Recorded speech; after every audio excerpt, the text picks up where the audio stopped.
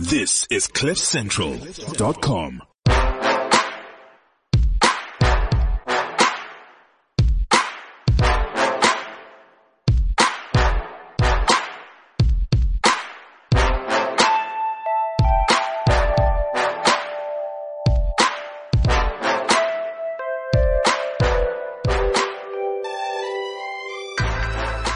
Welcome to the Renegade Report, especially for our patrons. Our lovely patrons on Patreon. People like you that make our show great.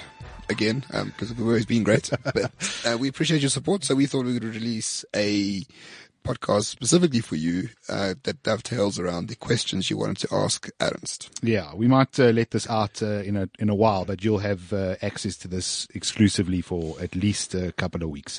So we did ask, Ernst, if you don't mind, we did ask our patrons to shoot some questions off at you. I think some of them have been answered. I'll refer to some of them just so people know we're not ignoring them. But so Ryan said, he asked if you ever engage with the people who sort of interview you on air and, fight with you, etc., on television or radio or whatever it is, and then sort of go off into a green room or go off air and then have a more sort of relaxed conversation with them, and if they're more sort of open when they're not being filmed or recorded. Yes, usually. I can tell you there was one interview I did, and afterwards I felt that I might have, if I had to do it over, I wouldn't have changed my approach in the interview, but I would have changed what I did afterwards. So some of the viewers might have seen on, when was it? 30 October last year, the Black Monday protests. That evening I was on ENCA and I was just attacked by the host, by Vuyo Mvuku, by I'm trying to remember his name, a commissioner from the Human Rights Commission who used to be an MP for the ANC, and the editor of The Star. And all three of them were just saying, well, this is racist and farm murders shouldn't be a priority. And you could see in the interview, I was furious. And I wouldn't say I lost my temper, but people tend to say, well, how do you stay calm during interviews? I wasn't calm in that. So, and then afterwards, what happened afterwards, because I was angry about the fact that just a few hours before that, one of our members was murdered. He was hacked to death, Bokkie Potgieter. He was hacked to death with a panga. And the only thing they wanted to discuss was a story that allegedly someone displayed the old South African flag. And the more I tried to say, do you want to discuss the fact that someone was hacked to death with a panga, or do you want to discuss the old South African flag based on dodgy evidence? They interrupted me when I started talking about this member of ours who was murdered. And after the interview, I literally took off my microphone and I said to them, I have better things to do. I took off my microphone, I put it on the table and I walked out. I didn't say goodbye to anyone, but that's the only time I've ever done that. Usually there's not a lot of discussion with hosts, or anchors afterwards, because they usually carry on with the program. So you just say hi and goodbye and you walk out. I've had quite a few, collegial discussions with Nicholas Bauer. He came to our office to do interviews and we would chat afterwards. And, but so usually it's fine. They wouldn't be as aggressive as they are in the interviews afterwards. But what I can say, I think more interesting than that is the same question with regard to politicians. So I would find that that's, in my view, a major difference between the ANC and the EFF, at least in my experience. That ANC members would have this debate with you, and afterwards they would make jokes. One of the jokes I like to tell them is, I ask them what's the difference between a capitalist and a communist, and then they would have this explanation, and then I would say to them, no, the difference is a capitalist reads Karl Marx. Sorry, a communist reads Karl Marx, but a capitalist understands Karl Marx. And then they would laugh, and some of them wouldn't get the joke, but but with the EFF it's different. So you can feel that they are racist towards you, that they don't like you, they dislike you just based on the color of your skin, and of course BLF even more so.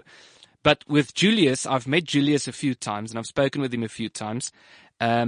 It depends on his mood. Sometimes he's in interviews, in media interviews. Sometimes he's in a happy mood and he makes jokes, and sometimes he's really aggressive. So in the mediations we've had with him after the Shoot the Boer case, so we won the case, then they appealed to the Supreme Court of Appeals.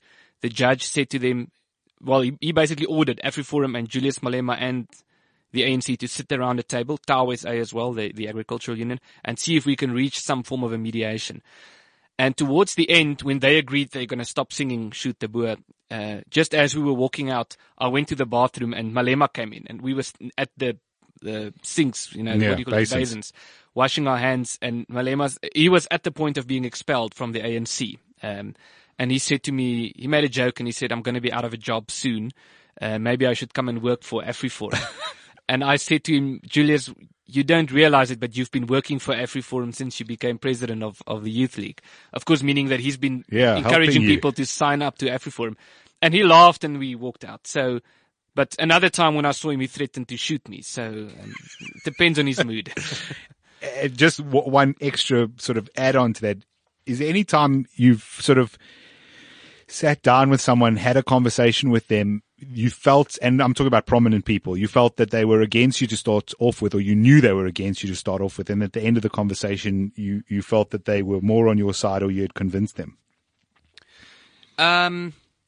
Yes. I would say that has happened a few times with people in the media, not with politicians. They walk in and they walk out with the exact same position they've had. And it's incentivized not to change your view. So I can't remember ever having a discussion with someone from the ANC, for example, and sometimes it would be, constructive discussions and sometimes not. But I find and maybe it links to the stereotyping and the false accusations, that what I do find regularly is speaking with people who are commentators or journalists, and then sitting down and having a cup of coffee, and then afterwards they would say, well, I'm sorry to tell you this, but the perception I had about you was wrong. You tend to be much more centrist or level-headed or nuanced than I actually thought you were. I get that a lot, almost on a weekly basis. People say that to me, or either about me personally or about AfriForum. Cool. Ramon, you want to? Yes. So James Vandenhever said he watched the video of you in Parliament. He said the committee's reactions were predictable and gratuitous. Your points about the historical analysis of South Africa were good. He says, though, for himself, you are far too combative and you're not seeking any sort of reprise or compromise on your views to get to a middle ground of such. He likes what you do in theory, but in practice, he finds you will not win the argument. We have spoken about this in the previous podcast, but I mean, what do you say to that? I think that is a valid criticism. So I hate it when people describe themselves as strategists, because I tend to find that people who refer to themselves as strategists tend to not understand how strategy works. So I don't want to say that I'm a strategist, but I do like reading about strategy. And Michael Porter, who's a very well-known business strategist who writes for the Harvard Business Review regularly, he's made a point about strategy, and he says firstly, how you know someone is not really a strategist is if they tell you about all the stuff that you should be doing. The most important and most difficult thing about strategy is determining what you should not be doing, what the trade-offs would be, because sometimes there would be low-hanging fruit in your way. And if you change your focus, you can go for this low-hanging fruit, and it would be beneficial in the short run, but in the long run, it would be detrimental because you wouldn't have a focus. And I think that's what the DA is suffering from at the moment. But so there was a particular strategy with which we went in. And the problem with strategy, or the difficult thing about strategy, is trade-offs. There are certain things that you want to achieve, and following a particular strategy, you have to acknowledge that you are not going to achieve this because your strategy is different. So yes, we could comment on that, and we can discuss that about the fact that I might have, because actually everything I said in my presentation was very fact-based. The only part that could be interpreted as emotional or as an insult, as it was described, is the very end, the last paragraph, where I said to them that they are drunk on ideology, and they are drunk on hatred and contempt, and that what they are doing is more detrimental to the poor even, and to their own constituency, than anyone else.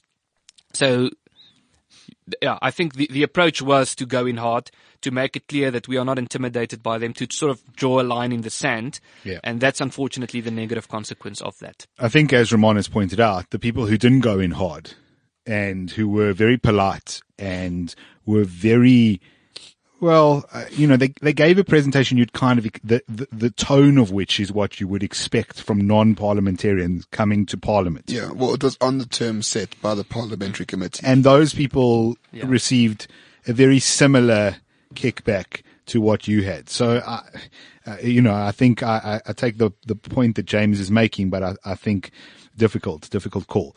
So Ken wants to know, given how effective something like the EFF has been, they've got a very small voter base. They only really can get about 6 to 8% in any election. I have no real doubt that next year will be not much different to that. They wanted to basically say, why isn't AfriForum just a political party? Because look at what the EFF has managed to accomplish. 200,000 members and growing, but 200,000 members would give you, I think, about 4 seats in Parliament. Why not go that way? Yeah, we wouldn't do that. We always say to people who want us to become a political party or ask if we plan to become a political party, that they underestimate our aspirations. Meaning that we believe we can achieve a lot more being outside Parliament. So let's say we enter politics, we become a political party, and we get 10 times as many votes as we have members. We would still be an opposition party. We would be limited to a very large extent. We always have a saying that the best way to neutralize an activist is to put him in a committee. And that's what's happening in Parliament. So you spend most of your time reading reports that are oftentimes a bunch of hogwash, bunch of rubbish. You have to read it, big report, hundreds of pages. You've got to follow processes. Yeah, that's actually, sorry to interrupt, but that's why the National Democratic Revolution has taken this long. Is what you took a whole bunch of freedom fighters, which are basically activists with guns, and you put them into a government, a bureaucracy, and you said to them, look, you can do whatever you want, guys, but there's like steps. You've got to go through 7 committees before you can do anything you want to do. And so it's taken them this long to get there. Yeah. Yeah. So we would be constrained by parliamentary processes. We would have to sit in Parliament like this last week. We would have to sit there for a whole week and listen to submissions by other movements. I think we achieve a lot more. Not only from the fact that we are not constrained, but also I think people trust us more, the fact that we're not a political party. So I think we achieve more. If we went, let's say, to the US, as we did earlier this year, as a political party, it would have been more difficult to achieve what we want to do. I think there's a lot of place for political parties, and I think we need proper political parties in South Africa. But us as an organization, we believe our role is outside of party politics. So Ronaldo Host, who is a patron of ours, sent me a WhatsApp rather than on Patreon. He says, the guy who has 4 degrees. I think so. Yeah. Something like that. He lives in some shithole called PE or something. So sorry, Ronaldo, I love you. So his question is, did you really expect to change the mind of the people on the panel? Or did you know going in that it was futile and that the aggressive approach would be more reportable by the media? Yes, I didn't expect to change any views. I think if my approach was different, I still wouldn't have convinced them otherwise. I also think that judging from what they've said before AfriForum's presentation, they were clearly waiting for us. So frequently, almost every day, they made some reference to AfriForum, who's still coming to this, not in a way in which they are looking forward to give us hugs and kisses. So they were clearly expecting a fight. And even if we were very, very mild, they would still have done that. I think so. I don't think for us, it was not so much about being reportable. In other words, it wasn't for the presentation to be newsworthy. I think that's a spin-off of the strategy. It was more to point out to them that we know what they are doing, and to point out to them that we are not intimidated by them, and we're not let's not compare to other organizations in South Africa. Again, I'm not saying they're Nazis, but let's use the Nazi example. We're not like Neville Chamberlain. We would rather take the Winston Churchill approach. And I think it was important to point that out. That was the most important reason or motive for the approach. Cool. Then from Bradley, Ramon's giving everyone surnames. I'm keeping the surnames off.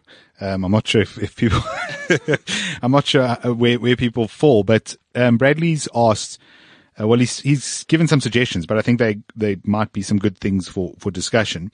The one is that he feels that you should be denouncing the old SA flag because it was mentioned recently that AfriForum always present the old flag during protests. He says, hopefully not true, but denouncing it will show goodwill and prove that you're not racist. Okay, I have some thoughts on that as well. Then,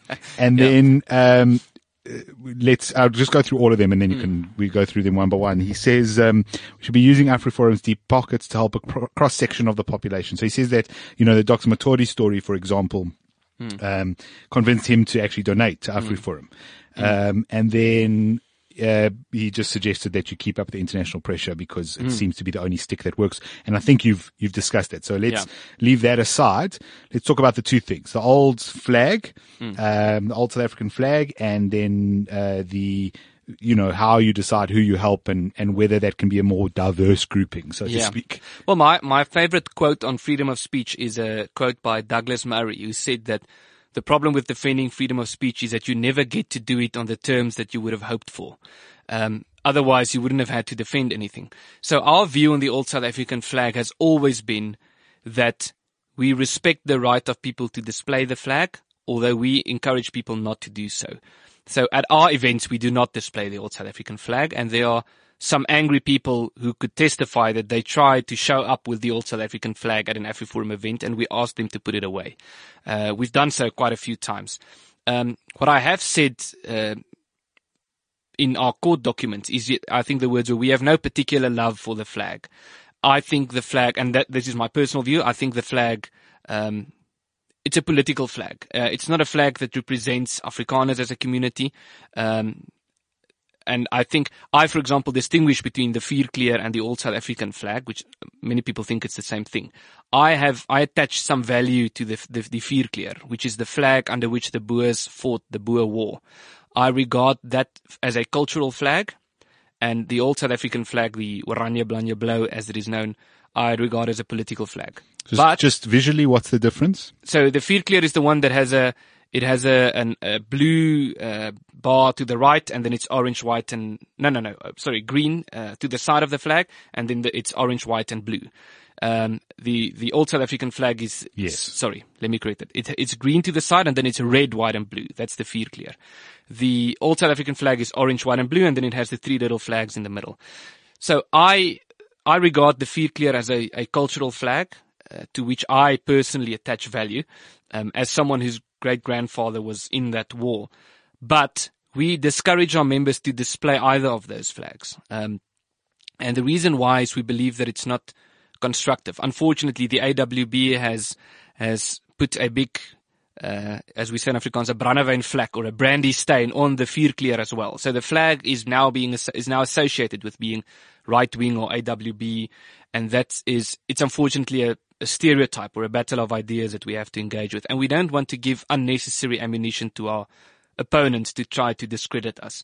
So then the issue with the old South African flag is the Nelson Mandela Foundation went to court and they applied, and it's a court case that's coming up. They basically approached court for a declaratory order that the old South African flag is hate speech, only to display it, only to show the flag to someone is hate speech, and therefore the flag has to be banned. And despite the fact that we have always said to people we do not think it's a good idea to display the flag, they then added AfriForum as a respondent. So they want AfriForum to oppose them. And it was a difficult decision for us because, firstly, we don't display the flag. But secondly, we believe that this is an issue of freedom of speech. And displaying a flag couldn't be hate speech. So we decided that we are going to oppose it, and we describe ourselves in the legal documents as a reluctant opponent. We are in this fight in the interest of freedom of speech, but not because we display the flag at all. With any passion. Yeah. I think what's important here is it's not about that flag. It's about freedom of speech and freedom of expression. Today, it's banning that flag because a certain grouping of people, or maybe even a large grouping of people, find that flag to be hurtful, distasteful, whatever it happens to be. In 10, 20, 30 years' time, 50 years' time, maybe it's a different flag. Maybe it's not a flag, it's your T-shirt. Maybe it's not your T-shirt, it's the way you look. It's the book you read. Yep. It's the YouTube video you're watching. It's the podcast you listen to. And I think It's a slippery slope. that's really the point. The point is once you start banning one form of expression, you have to kind of consider that all of them might get banned. Right, and this is not a question, but it's exactly the EWC principle. We'll only take unused land for now. Yeah. Okay. And that's why I mentioned the Nazi example, is because so what Hitler did is he invaded the Rhineland, which he, according to the Treaty of Versailles, he wasn't allowed to do, and then he started occupying some parts of Czechoslovakia, if I recall, and then the international community became concerned. They thought, well, this guy's going to start a civil war, not a civil war, a world war, Yep. and they went and they had discussions with him, and it was Chamberlain and who was it from France? It wasn't de Gaulle, it was the guy who was before de Gaulle. And then it was Mussolini and Hitler, and they had these discussions, and they basically said to him, listen, we don't like what you did, but it's fine. You can take the Rhineland, you can take those parts of Czechoslovakia. But just stop now. Now you must stop. Yeah. And then, okay, are we fine? And then Hitler said, okay, fine. And so Neville Chamberlain went back to England with a signed agreement, and there's a video of YouTube with him waving it and people cheering. Yeah.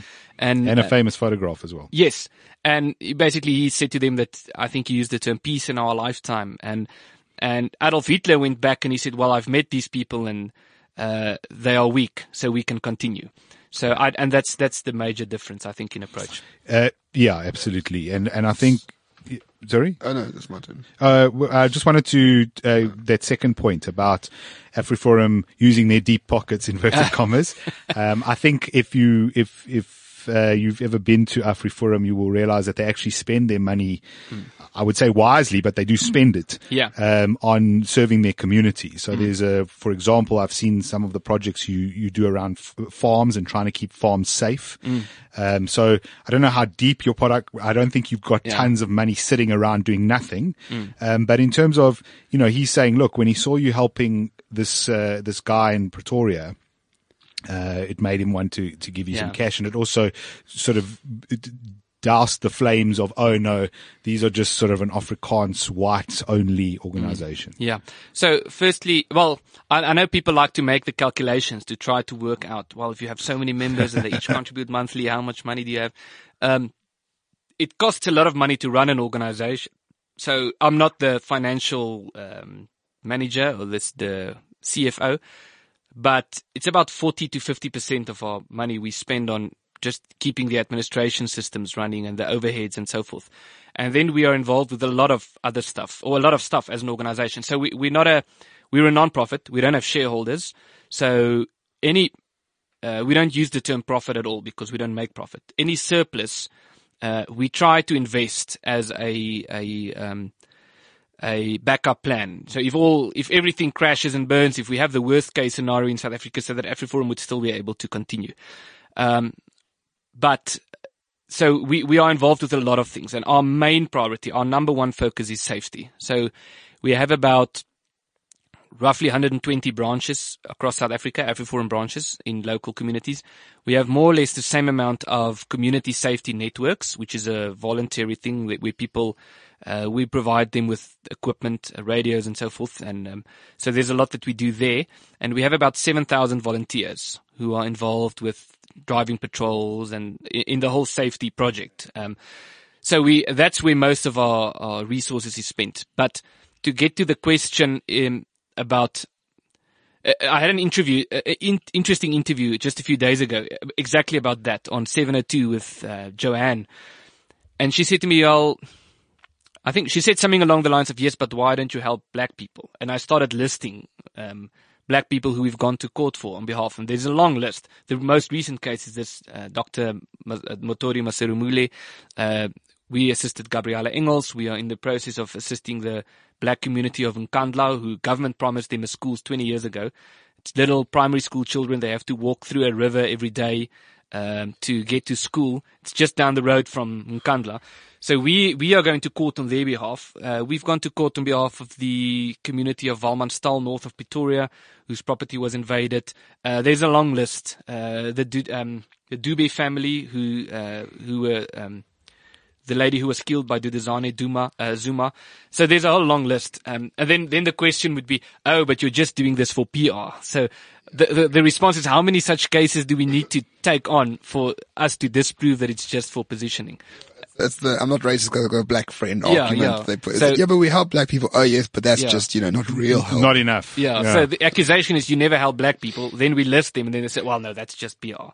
So, the point is that it's a principle-based organization. And we do have a focus on minority rights, but one of the core things that we stand for is the protection of property rights. So if the land of a black community is being invaded, and especially when government refuses to help them, then we would intervene.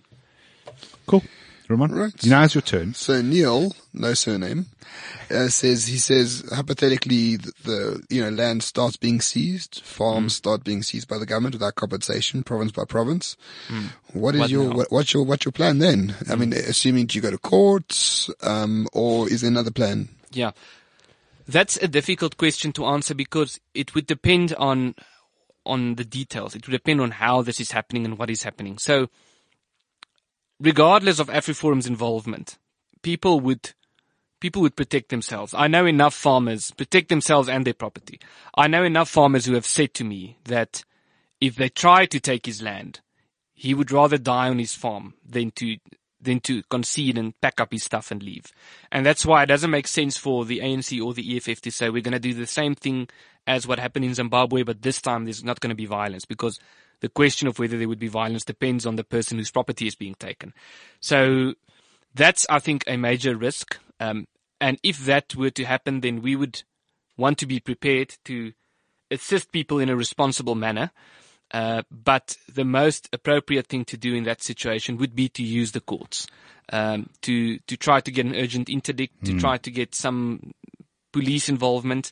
And if that fails, I think another appropriate step to take would be to get United Nations involvement. But I know we know the UN doesn't have a very good track record of preventing. I just want to clarify a point there, because when this does get released to public and not just to patrons, you are not advocating for violence. No. We're doing the opposite. Yeah. Yeah. You want to try legal Yes. methods and Yes. legal means. Yes. Yeah, I just hear appeasement. All right. Gareth, I'm not going to re-ask your question, but Gareth's question was essentially if you can give feedback about your comments and questions during Parliament. And I think we've covered that extensively in the main podcast. And then finally, George says that government sort of loves to say that we have free and fair judiciary. And he basically wants to know if you can't challenge the core argument for expropriation without compensation, the whole idea that white people stole the land, basically, and it's not more complex than that. If that couldn't be taken to court, and in court you can't get emotional, you have to present, patent fact, and then it goes up for that to be argued, and if it needs be, all the way to the Constitutional Court. Yeah. Which I just want to say does not in recent times have the best track record in terms of property rights. Yeah. Ruled against farmers having mineral rights on their own property. Well, everyone having mineral Yeah. rights, yeah. Yeah, so we discussed a bit of this also during the previous podcast, my concerns or our concerns about what's happening in the Constitutional Court. And I think to summarize that is the Constitutional Court, the courts in general, but particularly the Constitutional Court, is not as non-partisan as people tend to think. There's still the majority of people on the Judicial Service Commission are politicians, and there's a big difference between court judgments that are based on administrative or procedural issues, where they quite easily rule against the ANC or the ruling party, such as the SASSA judgment, the Nkandla judgment, and so forth, or when it has to do with faction fighting within the ruling party or the ruling elite, they would sometimes choose a side. But when it has to do with ideological issues, almost every time they've interpreted the Constitution in a way that supports the narrative of the ANC. So in the Renate Barnard case, they said that yes, affirmative action is not discrimination. It's in execution of the constitutional mandate. In the recent judgment about the language policy at the University of the Free State, they said yes, despite the fact that the Constitution says that there are 11 official languages and it must be protected where reasonably practicable, the court said it's not reasonably practicable because some of the people in the Afrikaans classes are racist. Therefore, they shouldn't be able to study in Afrikaans. Of course, not even considering that other people might also be racist. So and then you mentioned the Agri-SA case with mineral rights. So there's a list. There was the FEDSAS case where the court found that the government has a bigger right to intervene in terms of school policies than the governing body of the school, which is voted in by parents. So our concern is we use the courts. It's a very big part of our strategy, but we try to go to court on procedural issues where we believe we can win, as opposed to asking the court to make a judgment on an ideological issue.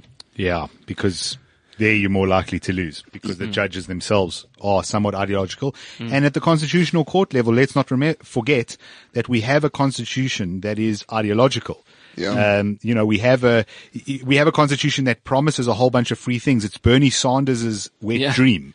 And so even if they are completely non-ideological, in interpreting that, they're immediately interpreting, in some respects, a partly socialist document. Yeah, but I mean, it can be a libertarian document too. You have the right to education. Okay, school vouchers, that is a viable possibility. But the program of the state that's being reviewed by court is always a very statist one. Yeah. There's never been an alternative other than the status one being reviewed in court. So for example, the mineral rights case, it's one thing to rule about the procedural aspects, but what Chief Justice Mogoeng said in that judgment was that the state should own the minerals because it would be good for the economy if the state intervenes. So he's pretending to be an economist, and he makes claims about what would be in the interest of the country's economy, despite the fact that that wasn't even the question that was asked. The most important part of the Agri-SA case. Sorry, Jonathan keeps deplatforming me in my own podcast. The state does not expropriate because they have to pay compensation, so they become custodians. Yes. And that is not ownership because fuck knows why. That's the same principle that applies, but because they become custodians, they don't have to give compensation. Yeah. The ruling is a devastating ruling for property rights in this country, and vastly underappreciated as an attack on property rights. And if the ANC just comes out and says we'll expropriate and become the custodians of the land, the precedent set by the mineral rights case is not good. Yes. No, exactly. And the president said they could also be used in many ways on other aspects as well. Exactly. And besides, I mean, the fact that this gentleman asked this question about the battle ideas being fought in court, I think that's the completely wrong platform to fight the battle of ideas. Yeah. Historical accuracy is not meant to be a legal proposition. So maybe the best example is the one I didn't mention, and that was the street names case, which was also a judgment by the Constitutional Court by the Chief Justice, where AfriForum was AfriForum versus the Tshwane Metro, and our entire case was built around the fact that the legal procedures weren't followed, that the process was illegal, therefore the outcome should be regarded as illegal. And basically what Mogoeng said, he spoke about substance over form, and what he meant by that is, yes, he conceded that the process was illegal, but the outcome was noble. Yeah, fruit of the poison tree. Yeah, the outcome was noble, therefore it was legal. He declared it to be illegal while acknowledging that they didn't follow the correct procedures. And this is a man that's praised. The Chief Justice is praised for slapping Zuma on the wrist when he does something objectionably bad, which any other judge would slap on the wrist too. They're fiercely independent in the same echo chamber. Yeah. It's ridiculous. Right. So, Ramon, is there anything further from you? No, Ernst, I won't tell you this in person and not in public, but I think, I'm not a patriot, but I think you are, to some degree, and I think you are a great South African. And I think AfriForum is doing, if he does exist, God's work. Thank you very much. No, really, you got hundreds of thousands of people donating money to you, skin in the game. You get attacked mercilessly for things you don't do and don't say. And you keep doing it. You write books, you write articles, you go to court, you get insulted every day. So I'm not blowing smoke up your ass, but I just want to say well done, and you have the support of myself, maybe not of Jonathan at this moment. I don't speak on his behalf, But keep going, and thank you for what you do. I think it's more South Africans should appreciate that. Thank you very much. Well, I echo those sentiments, and you do have my support, as do all organizations who are fighting against EWC specifically.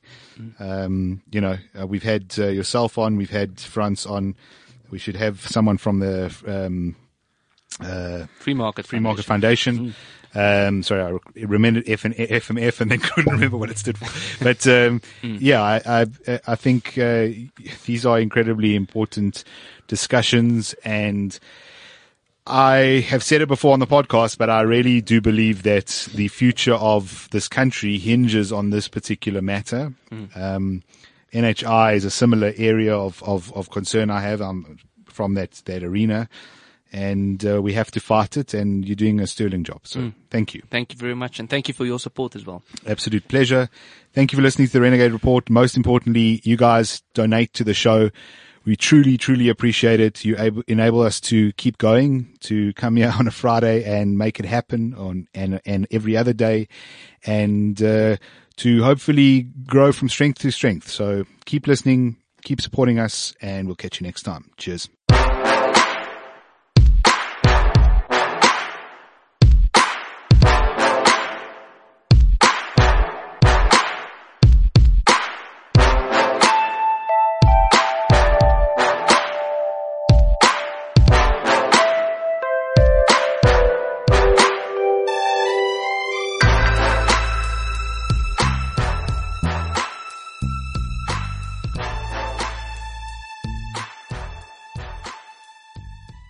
This is CliffCentral.com.